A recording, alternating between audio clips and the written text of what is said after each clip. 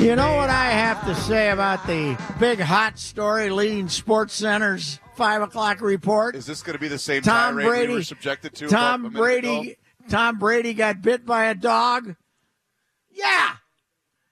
You could have read that in Saturday's Star Tribune, okay? I knew he got bit by a dog. I reported he got bit by a dog. I was all over the Tom Brady got bit by a dog as a little kid in Browerville story. So are you maybe suggesting that? So let's see. All right. I knew it. I was up there last Thursday. So I knew it last Thursday. Yep. 1, 2. But I reported it on Saturday, Friday night. I'd say 10 o'clock Friday night. Yep. So 24 hours, 48 hours, 72 hours, 96 hours.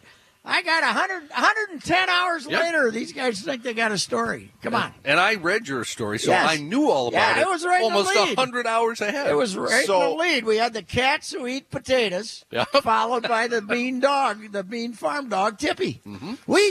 None of these other SOBs got the dog's name. Scared me for a minute there. I got the name. You got the dog's name. Tippy. Now, he was a mean one-man farm dog. He only responded to Grandpa. So are you maybe suggesting that Kevin Winter, when he's doing a top-of-the-hour Sports Center update, you know how everybody like Kenny Rosenthal says, as reported by the Athletic, first reported by John Heyman. First reported by. I want a first reported by Patrick Reusse. Or what if you had just said the Star Tribune? Would that have been sufficient? Yeah, I guess so. That'd be, I guess so. All right, so yesterday. No, wait, hold on. Before you move. Manny, I don't know if you were able to hear in Q the tirade that our guy just went on. Yes. Kevin Winter was reporting. Oh, yes, I heard every word of it. But the Sprint store in West St. Paul was made aware of off-air there were no Reusse. obscenities. No obscenities. Okay. No, absolutely not. That surprises me. So it wasn't like the studio back home. No. Okay. John and I were very worried, but you held yourself in check. All right, this became quite a sensation on Twitter last night, but I just thought it was kind of funny, so I tweeted it out. I had no idea what. So I'm leaving. I hung around. I went over and talked to somebody for 20 minutes, and then I'm leaving last night and taking my back route to where I've been parking at the Mall of America. And I run into this 25-year-old kid. And he says, hey, I'm a big fan of yours. Hey, can I take a picture? And he that's softly takes it with the cell phone. And he says, he says, it's great to meet you. Thanks for doing this. I'm a big fan of yours. And so he snaps the picture, and I said, oh, yeah, thank you. And he said, you are Dark Star, aren't you? And I said, yeah, I'm Dark Star. Yeah, of course I'm Dark Star. And I walked away, and I just, didn't want to ruin it tweeted that out. Yeah. So this led to a lot of testimonials toward the Dark Man. And let's face it, we all are saddened by the fact that not only the Dark Man isn't around anymore, but he isn't around for the Super Bowl. Oh my God! Because there wouldn't be a party that did not include him, right? No. Yeah, he'd be parking that Maz in front of valet at every party. But would it have just been at Hoyt's the whole time? No, everywhere. He would have been everywhere. Well, when the Super Bowl was here last time, what did Dark do? Oh, I'm sure he was big on it. But the Super Bowl last time, man, he was like a midget compared to this thing. It was Muggsy Bogues versus Kareem standing on Hakeem's shoulders, And the other thing, big. This would be the one that was right in Dark's wheelhouse, because he would have had Ziggy all schmoozed up, and he would have been at that owners thing. He would have been introducing Sting on stage at the owners meeting. Yes, he would have done that. But so some guy named Lyle Landley on Twitter yesterday, he said he was 14 years old and he called into Dark's show to win 2 tickets to a Gophers Murray State football game. Oh my God! And when a kid called in to win the tickets, Dark said to him, "Are you brain dead? What do you want to go to this?" He's giving away the tickets for the game. He said, "Are you brain dead? Why do you want to go to this game?" Wait a minute, guys! Imagine Dark Star talking with Brandon Lang. Oh, man, that would holy be a cow. contest. That would be the segment of all segments. That would be right. That would be the greatest. It was, yeah. Yeah, I'd love to see him. He would be in his glory. Now, how many years ago did we lose Dark? Oh, God. Has it been 6 4 now? 6? Okay. Really? 5 or 6? I was- 5. I think we just had that. Well, the reason I think June 1st was 5 years. Because the Dark Man was never on Twitter, right? Oh, no. Because No. he would seem like the kind of personality that Yeah, but it would have taken too much. He was not a technology guy. Okay. I told you that one day he used to spend a month in Hawaii every year, right? Right. At the Ritz-Carlton in Hawaii. I think the Ritz-Carlton, one of the nice ones on Maui. And he came back one time, and he was over at our house, and for some reason he left his hotel bill at our place. Okay. I don't know how. He just had some papers, and it somehow got lost, and it was sitting there. And he was there a month. Never, this was back before cell phones. Sure. But he never had used a credit card to call out of the hotel. So he would have 20 calls a day from Hawaii on hotel rates. Oh. I think my wife and I figured it out. It was like $1,500, $2,000 in a month with his phone calls. He just calls, hey, what's that? You have to call up, and anybody just to see what's going on. He just dial a number out of you know how hotels ripped you off Sure. the phone calls. Yeah. Oh, my God. And now you're in Hawaii, so that was his deal. He was great, but yeah, he said he gives away the tickets and then says, "Are you brain dead? Why do you want to go to Gophers versus Murray State? Are you brain dead?" By the way, did you hear Mr. Laurinaitis? With the boys. He was on with Mackie and Jet. Let's see, Joe. Joe Laurinaitis. Joe, Yep. yeah, he was which one? He was Animal. He was Road Animal. Warrior Animal, correct. He was Animal. Did you hear what he accused Mace of? I did hear that. I did hear, yes. Having a couple of cocktails in him when he came over for a recruiting visit, which was interesting. Was Mace a drinker? I don't know. I think he was a wrestler trying to start a fight. I don't know what it was about. I was very surprised to hear that. I also It was didn't a realize. great interview, but I also didn't realize that James was a hockey player. oh yeah, I did not know good hockey that. player. Yeah. He said kids would have the puck and they'd see him coming and they'd say, "Oh Christ!" Well, if I was there, I would have asked him because Sid wanted him bad for the Gophers. Laurinaitis, And yeah. Yep. Sid called up the house on numerous occasions to tell him he'll get lost at Ohio State. He'll never have a chance to play. Right. And, it didn't turn out that way. No, I think the kid played Two-time All-American. He played in at least 2 national championship games, I think. So anyway, all right, we shall return. We got Herm coming up, Herm, baby. hopefully we get Herm, and it'll be a sentimental farewell. This is the last appearance we can squeeze out of Herm before he becomes a full-time Arizona State football coach.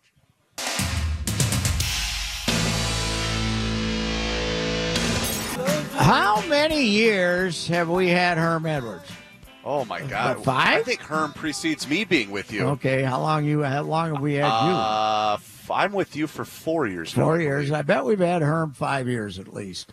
And Because you guys had Herm back when you and Phil were doing the show still. Yeah. did we have it that far back? I think so, yeah. I Wow. remember. Yeah. So maybe 6 years.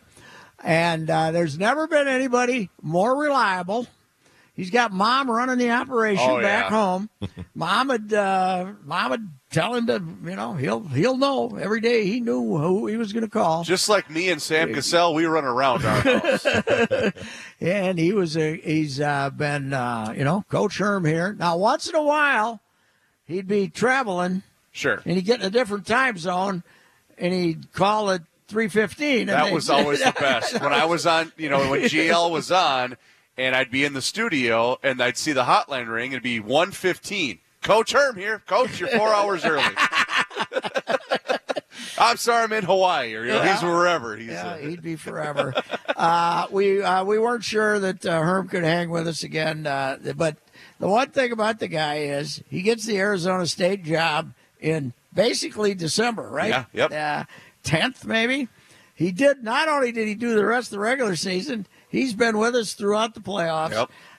And still, of course, capable of giving us good insights on the NFL, as well as once in a while telling us a little about his new job. Since he played for the Eagles, would he be in town for the game, you think? I think he's probably still. They got recruiting. The second signing date is only a few days away, right? I think it's next week. Okay. I think it's next week. The second signing date. So, and that's big for them because I think they only signed about 14 or something. They got in there late.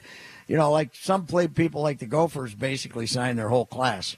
They probably have a couple of more openings now because they've had some transfers and stuff, so they can sign 2 or 3 guys. Got it. But there's a lot of schools out there that didn't dive in, and either they couldn't get the commitments or they were saying, maybe I can do better this time.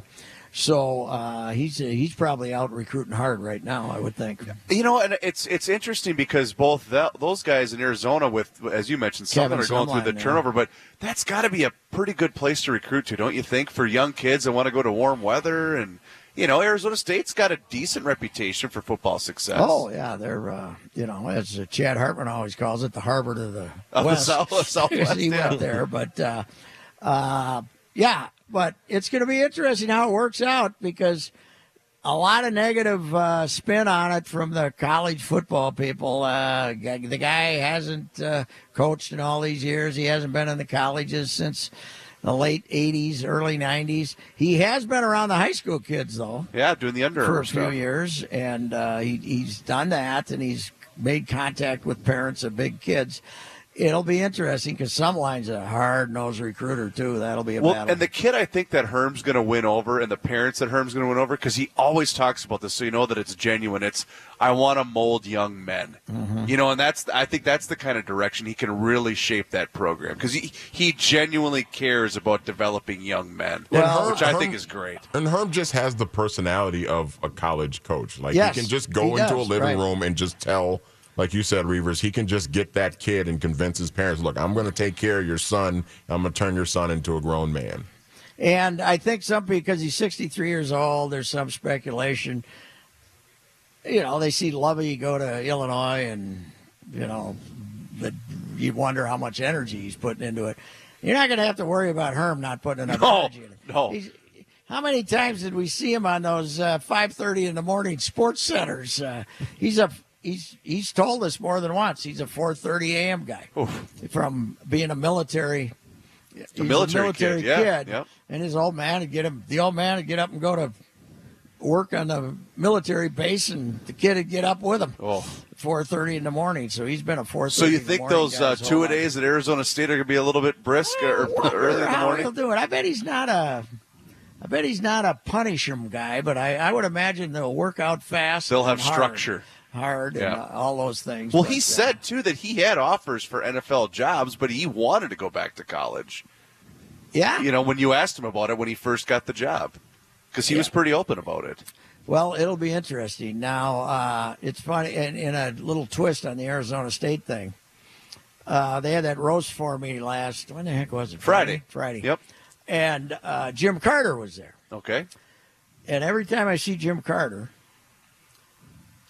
he was and now we got the Vikings not having won a Super Bowl and all that.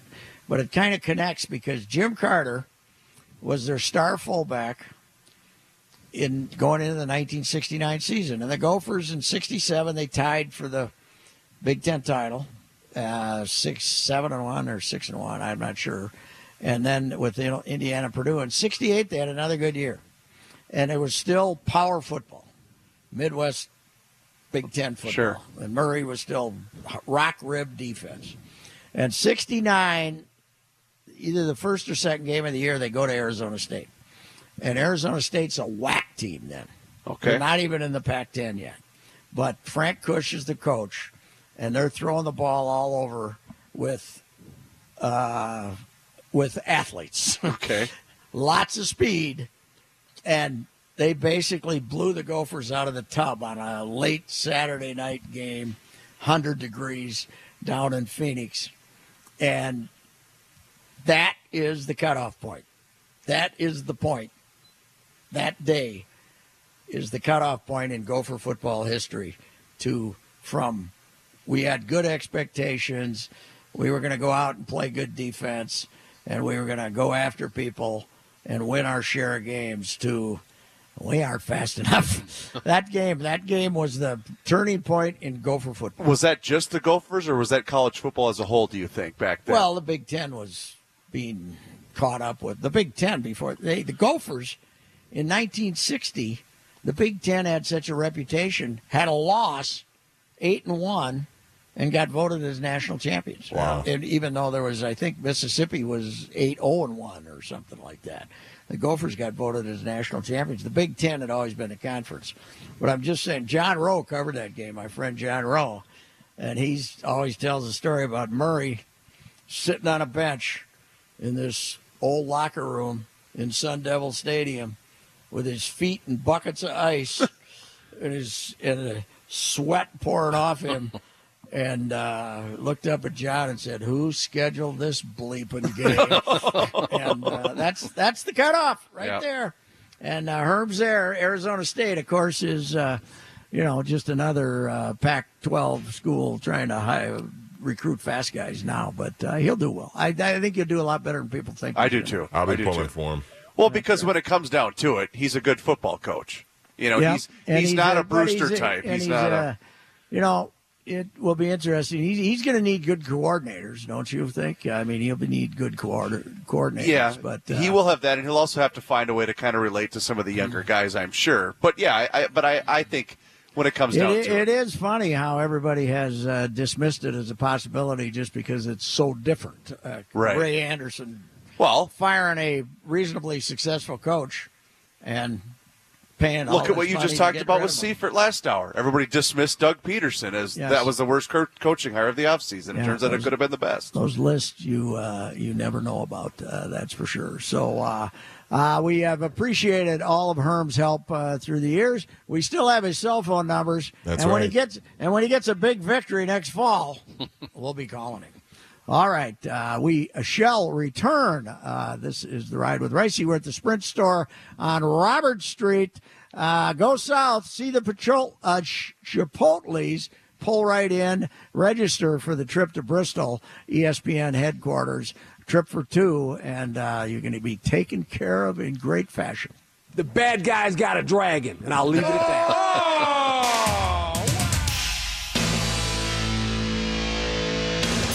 Live from the Sprint store in West St. Paul, this is the Ride with Reusse on 1500 ESPN. Herm, we just gave you a sentimental send-off after all these wonderful years, and now you called in. Thank you.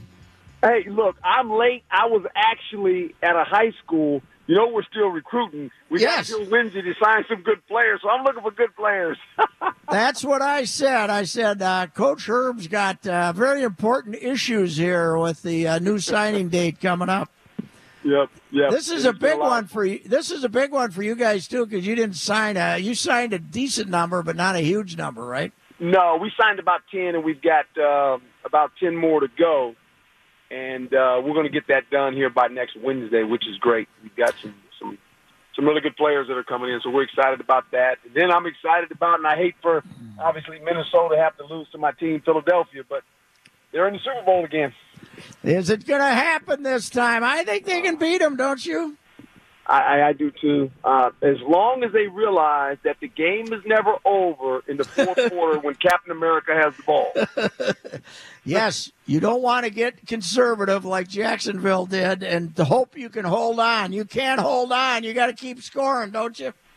You really do, especially against him, because that's the moment that he embraces the most, is when the game is in the balance and he has the ball in his hand. He just has history of coming back. And, all their Super Bowls that they've won, they've all been close games. Yes. So Philadelphia has a chance. There's no doubt about that. So how come, whether it's Amendola or Edelman or sometimes Chris Hogan, how come they can't cover this guy, this one guy who's always on 3rd and 8 catching an 11-yard pass? How come nobody can cover that guy? Yeah, it's unbelievable. And, you mentioned those three guys, and we always talk about Gronk, and obviously when he's in the lineup, he's a nightmare for you. but they seem to always make the play, and more time than many, it's a broken down play. It's a play when his feet so much, but he extends with his ability to step up in the pocket and buy more time. What do you think of him at age 40? How much difference do you see in him, Brady? Yeah, I mean, when you watch him play, I mean, the thing I noticed about Brady is that, you know, and we said it before, he is fighting Father Time, and right now he's beating him. Oh my goodness, we got Herm here, and we're losing him. So no, I got you. Okay, you got me. You got me. Okay, yes, hey, Herm, what has been the secret? I mean, I don't think that we can debate as to who the greatest quarterback was anymore, can we? No, he'll go down in the right now until somebody obviously has accomplished what this guy has accomplished. He's going to go down in history as the greatest quarterback to ever play.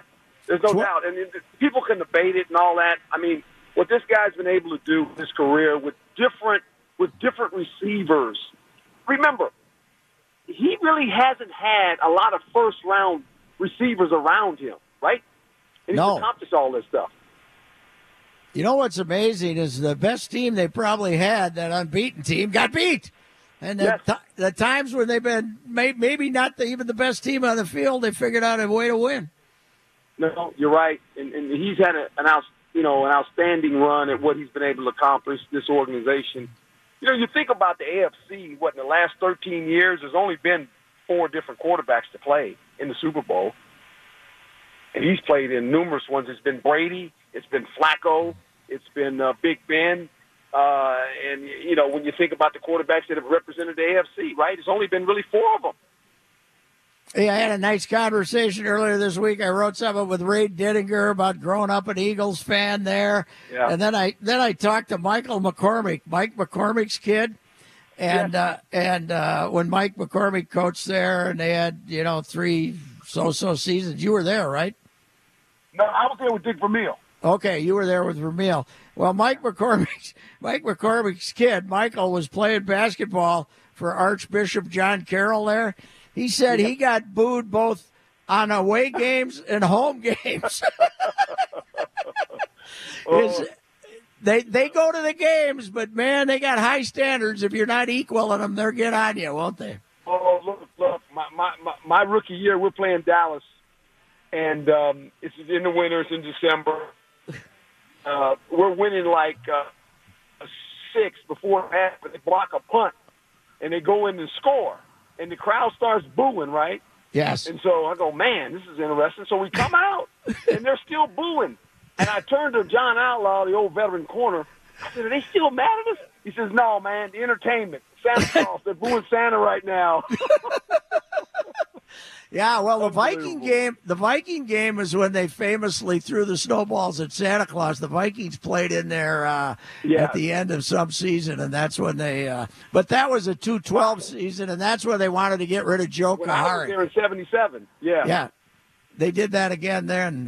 Man alive. Yeah, unbelievable. So, what'll it be like if they finally win one in Philly? Oh, the city. I can imagine the parade that they'll have. Mm-hmm. I might even have to go to it. Sunday, we've got some recruits in, and we're going to host a couple of them. I'm going to have my Eagle hat watching the game in my office. How many of your years did you spend with the Eagles? I spent 9 out of the 10. 9 out of the 10. I was there as a rookie. Started the first game, never missed a start. Had 38 interceptions at the end of my career. Wow. Yeah, I knew you had a great career there. Vermeil was a pretty smart guy. They told me that one thing he did in '76, Chuck Bednarik was mad at the Eagles, and he was out bad-mouthing him, and he called him up and had him over for 3 bottles of wine and got Chuck back on the bandwagon. Oh, yeah, and he was great because I can remember him as a rookie, and he came and spoke to the team, and you're looking at him as this Chuck Bednarik, concrete dollar, Yeah, right. He's got that voice, and he's showing his fingers. He can't open his fist. Their fingers are so gnarled, you're going, this dude was a tough guy, man. Oh, well, played both ways and was the long snapper, so he did everything. He was the one, remember, he knocked Frank Gifford out. Is that correct? Oh, yeah. He right before the 1960, the game before they won the championship, yeah, he knocked him out cold. Yeah, unbelievable. Yeah. Unbelievable. That was it. Hey, Herb, thanks for all of your time helping us out here the last few years. It's been great. And when you get your first big victory next fall, we'll call you up. Please do. And I'm going to miss you guys, but you know I'm available for you anytime you need me. You just call me, my friend. All right, Herb. Thank you very much. Thank you, buddy. Okay. Herm Edwards, the great Herm Edwards. And we'll be back. Matthew Coller covers the Vikings for 1500ESPN.com, also covering the Super Bowl. And what are Judd and Phil going to do for material now that Alex Smith has been traded to the Washington Redskins? Oh, we are on to Kirk Cousins. Yeah, right. Let's get Kirk Cousins, right? What if Alex Smith's numbers are accurate, and I'm kind of hearing people suggest that they can void that $71 million is not guaranteed, but that's what the word is if he makes it to the end of the contract. But what's Cousins worth now? I think Cousins is probably worth just about the same as Derek Carr or Matthew Stafford, and those contracts will put you around 5 years, $125 million. With the guaranteed money being a little more than half than that, probably. And considering how many teams are interested in Kirk Cousins, it may even go higher. But I think Stafford's deal will probably lay out the foundation of what Cousins is going to ask for. And Washington has tried to sign him to mega deals before, but I think the holdup was it wasn't enough guaranteed money. So that's where we can expect. You'll hear those huge numbers, but I think his will probably beat everyone else's in terms of the amount of guaranteed money, because you can come up with at least 3, 4, maybe even 5 teams who are going to be making that phone call.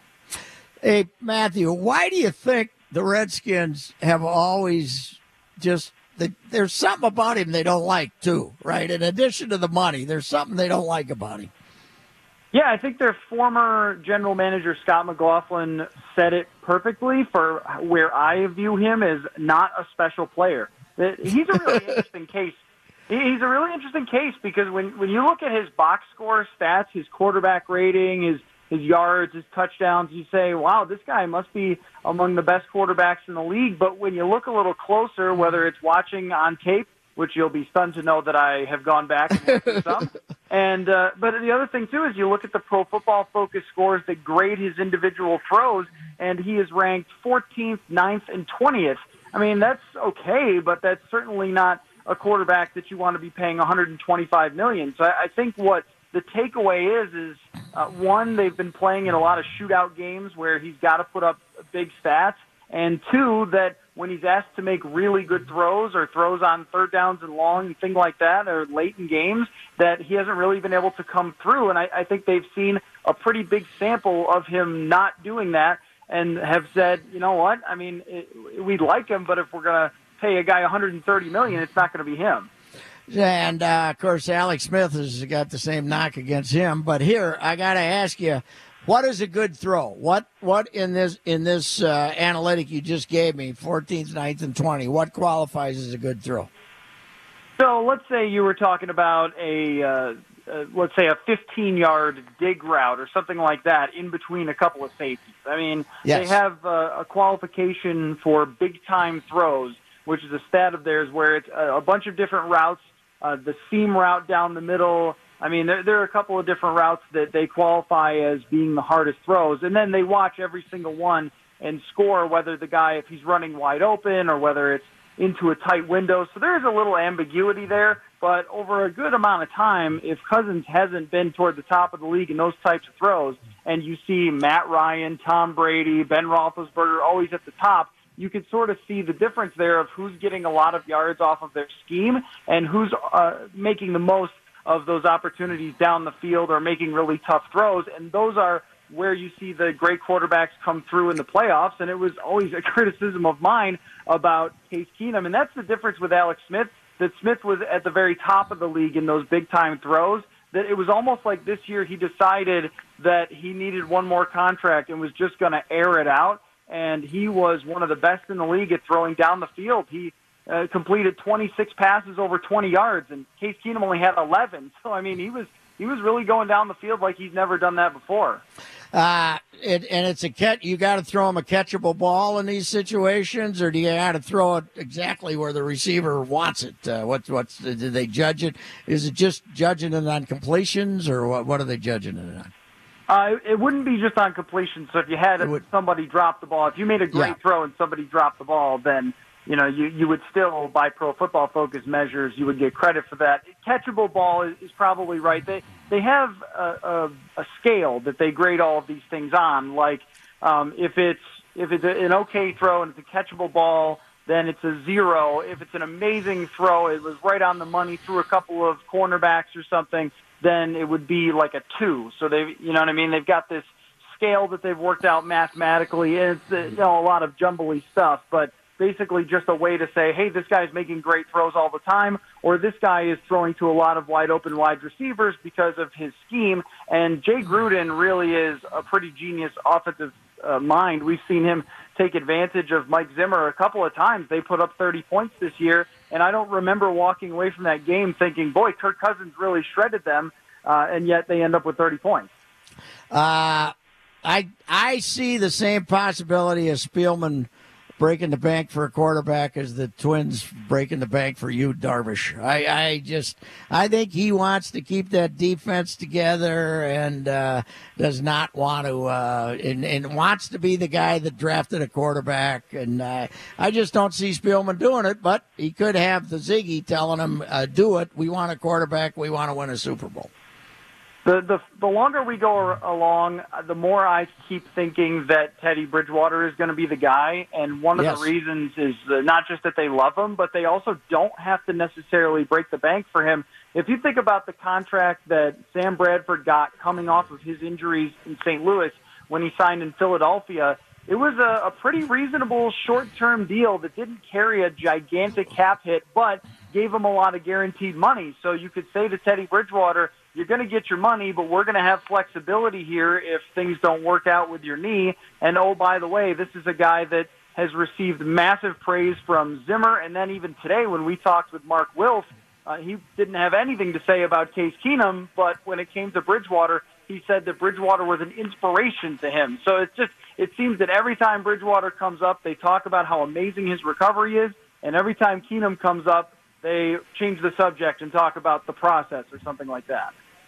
Yeah, that's been my feeling all along, that they just they want to have drafted the quarterback. Spielman wants to have drafted the quarterback. Zimmer loves him, and I think it's just a question: are they 100% sure he's healthy? And I've come up with a new theory on why they didn't dress him the last 2 games. They probably figured, okay, we brought him to this point. We don't want to get him hurt in the third quarter of a game after Keenum gets hurt. I just don't. I don't see him. I think he's going to be their man. No, that could be a part of the equation for sure, and the other part could just be that Sam Bradford had a full training camp and was in an offense that was really designed for him. And one thing Mark Wilf said today about the quarterback situation is the offensive coordinator is going to matter here too. So are they going to get an offensive coordinator that basically the best fit for Teddy Bridgewater going forward? I mean, I definitely like your theory, and it's possible that they're just lining everything up for Bridgewater. And when it comes to his knee, only they know. I mean, because during the season, we don't get to see them practice on a daily basis. We only get to see that in training camp. So, we can't really tell you how was he dropping back, how was he throwing the ball. We only saw little bits and pieces here and there at the end of practice, and it looked like he had a lot of zip on the ball, and he looks like he's actually jacked up quite a bit in his upper body and has started to grow into it a little bit. And it's possible that they like everything that they've seen through the season and want to turn right back to him. What's your best guess on offensive coordinator? I was thinking Stefanski, but maybe not. There was a report today I saw that John D. Filippo, I hope I'm pronouncing that right, of the quarterbacks coach for the Eagles, that he's been a guy that's been talked about quite a bit as a really interesting potential offensive coordinator candidate. And considering that he's been working under Doug Peterson, and I was extremely impressed with Doug Peterson when he ripped apart the Vikings defense.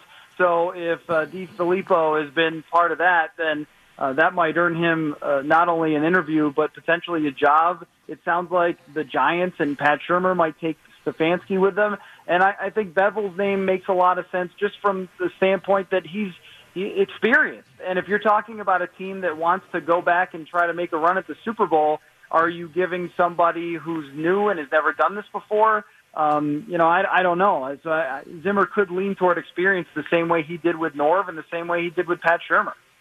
All right. Hey, Matthew, thanks for your time. We will. Are you going to be hanging around there tomorrow? Oh, I will be there. Yep, I'll be on at noon with the guys. Okay. We'll run into you. Thank you, sir.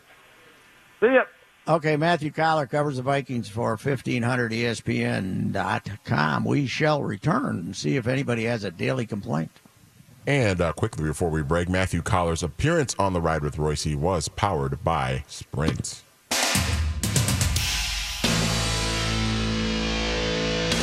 Let's hear the boys' daily complaints. I don't do this often, but I'm kicking off the daily complaints. Oh, boy. That the dog bite is being reported as news. This is not news. This has been out there for 4 days, right? Tippy bit him years ago. How worked up you were getting over this. Well, it's, I can see big stories in the local papers now. Brady gets bit by a dog. Well, we knew that 4 days ago. Then I'm going to go second. Speaking of no respect ever. Yeah. How about let's throw some bouquets to the great man? Robert Kraft, the owner of the New England Patriots, just called Sid Hartman one of his heroes, and I, for one, agree with Robert Kraft. Oh, heavens, yes. Sid is one of my heroes, too. Yeah, when it comes to being alive, he certainly is, that's for sure. And, if you didn't think Robert Kraft was an idiot previously, wow, there it is. We're not saying that. How about you, Manny? Staying on the theme of the NFL, of course, Roger Goodell had his State of the League address. Usually does that on Friday. Now does it on Wednesday. Yeah, and he said that the even though there's been a rise in injuries during Thursday night games in 2017, he said that the rise was so small that it's, quote, not even statistically significant. Roger, I don't care. The quality of football on Thursday night games is terrible. That's why I hate watching football on Thursdays, because the football itself is not as good. $550 million. Well, and what is Seifert said? Rovell's saying $660. That's insane. $660 for 11 night. 11 football games. For 11 football games. 11 football. $60 million a game. So you know what? It's more of a situation of the desperate state of network. Wait a minute! I have a bit of breaking news, man. Okay. Did you hear this? Tom Brady was bit by a dog when he was a kid. No kidding. You heard it here on The Ride with Reusse. I wish you could and see our everywhere guy's else. face right now. Tippy. The dog's name was Tippy. How would I know that if I didn't have it first? Another scoop. I get no credit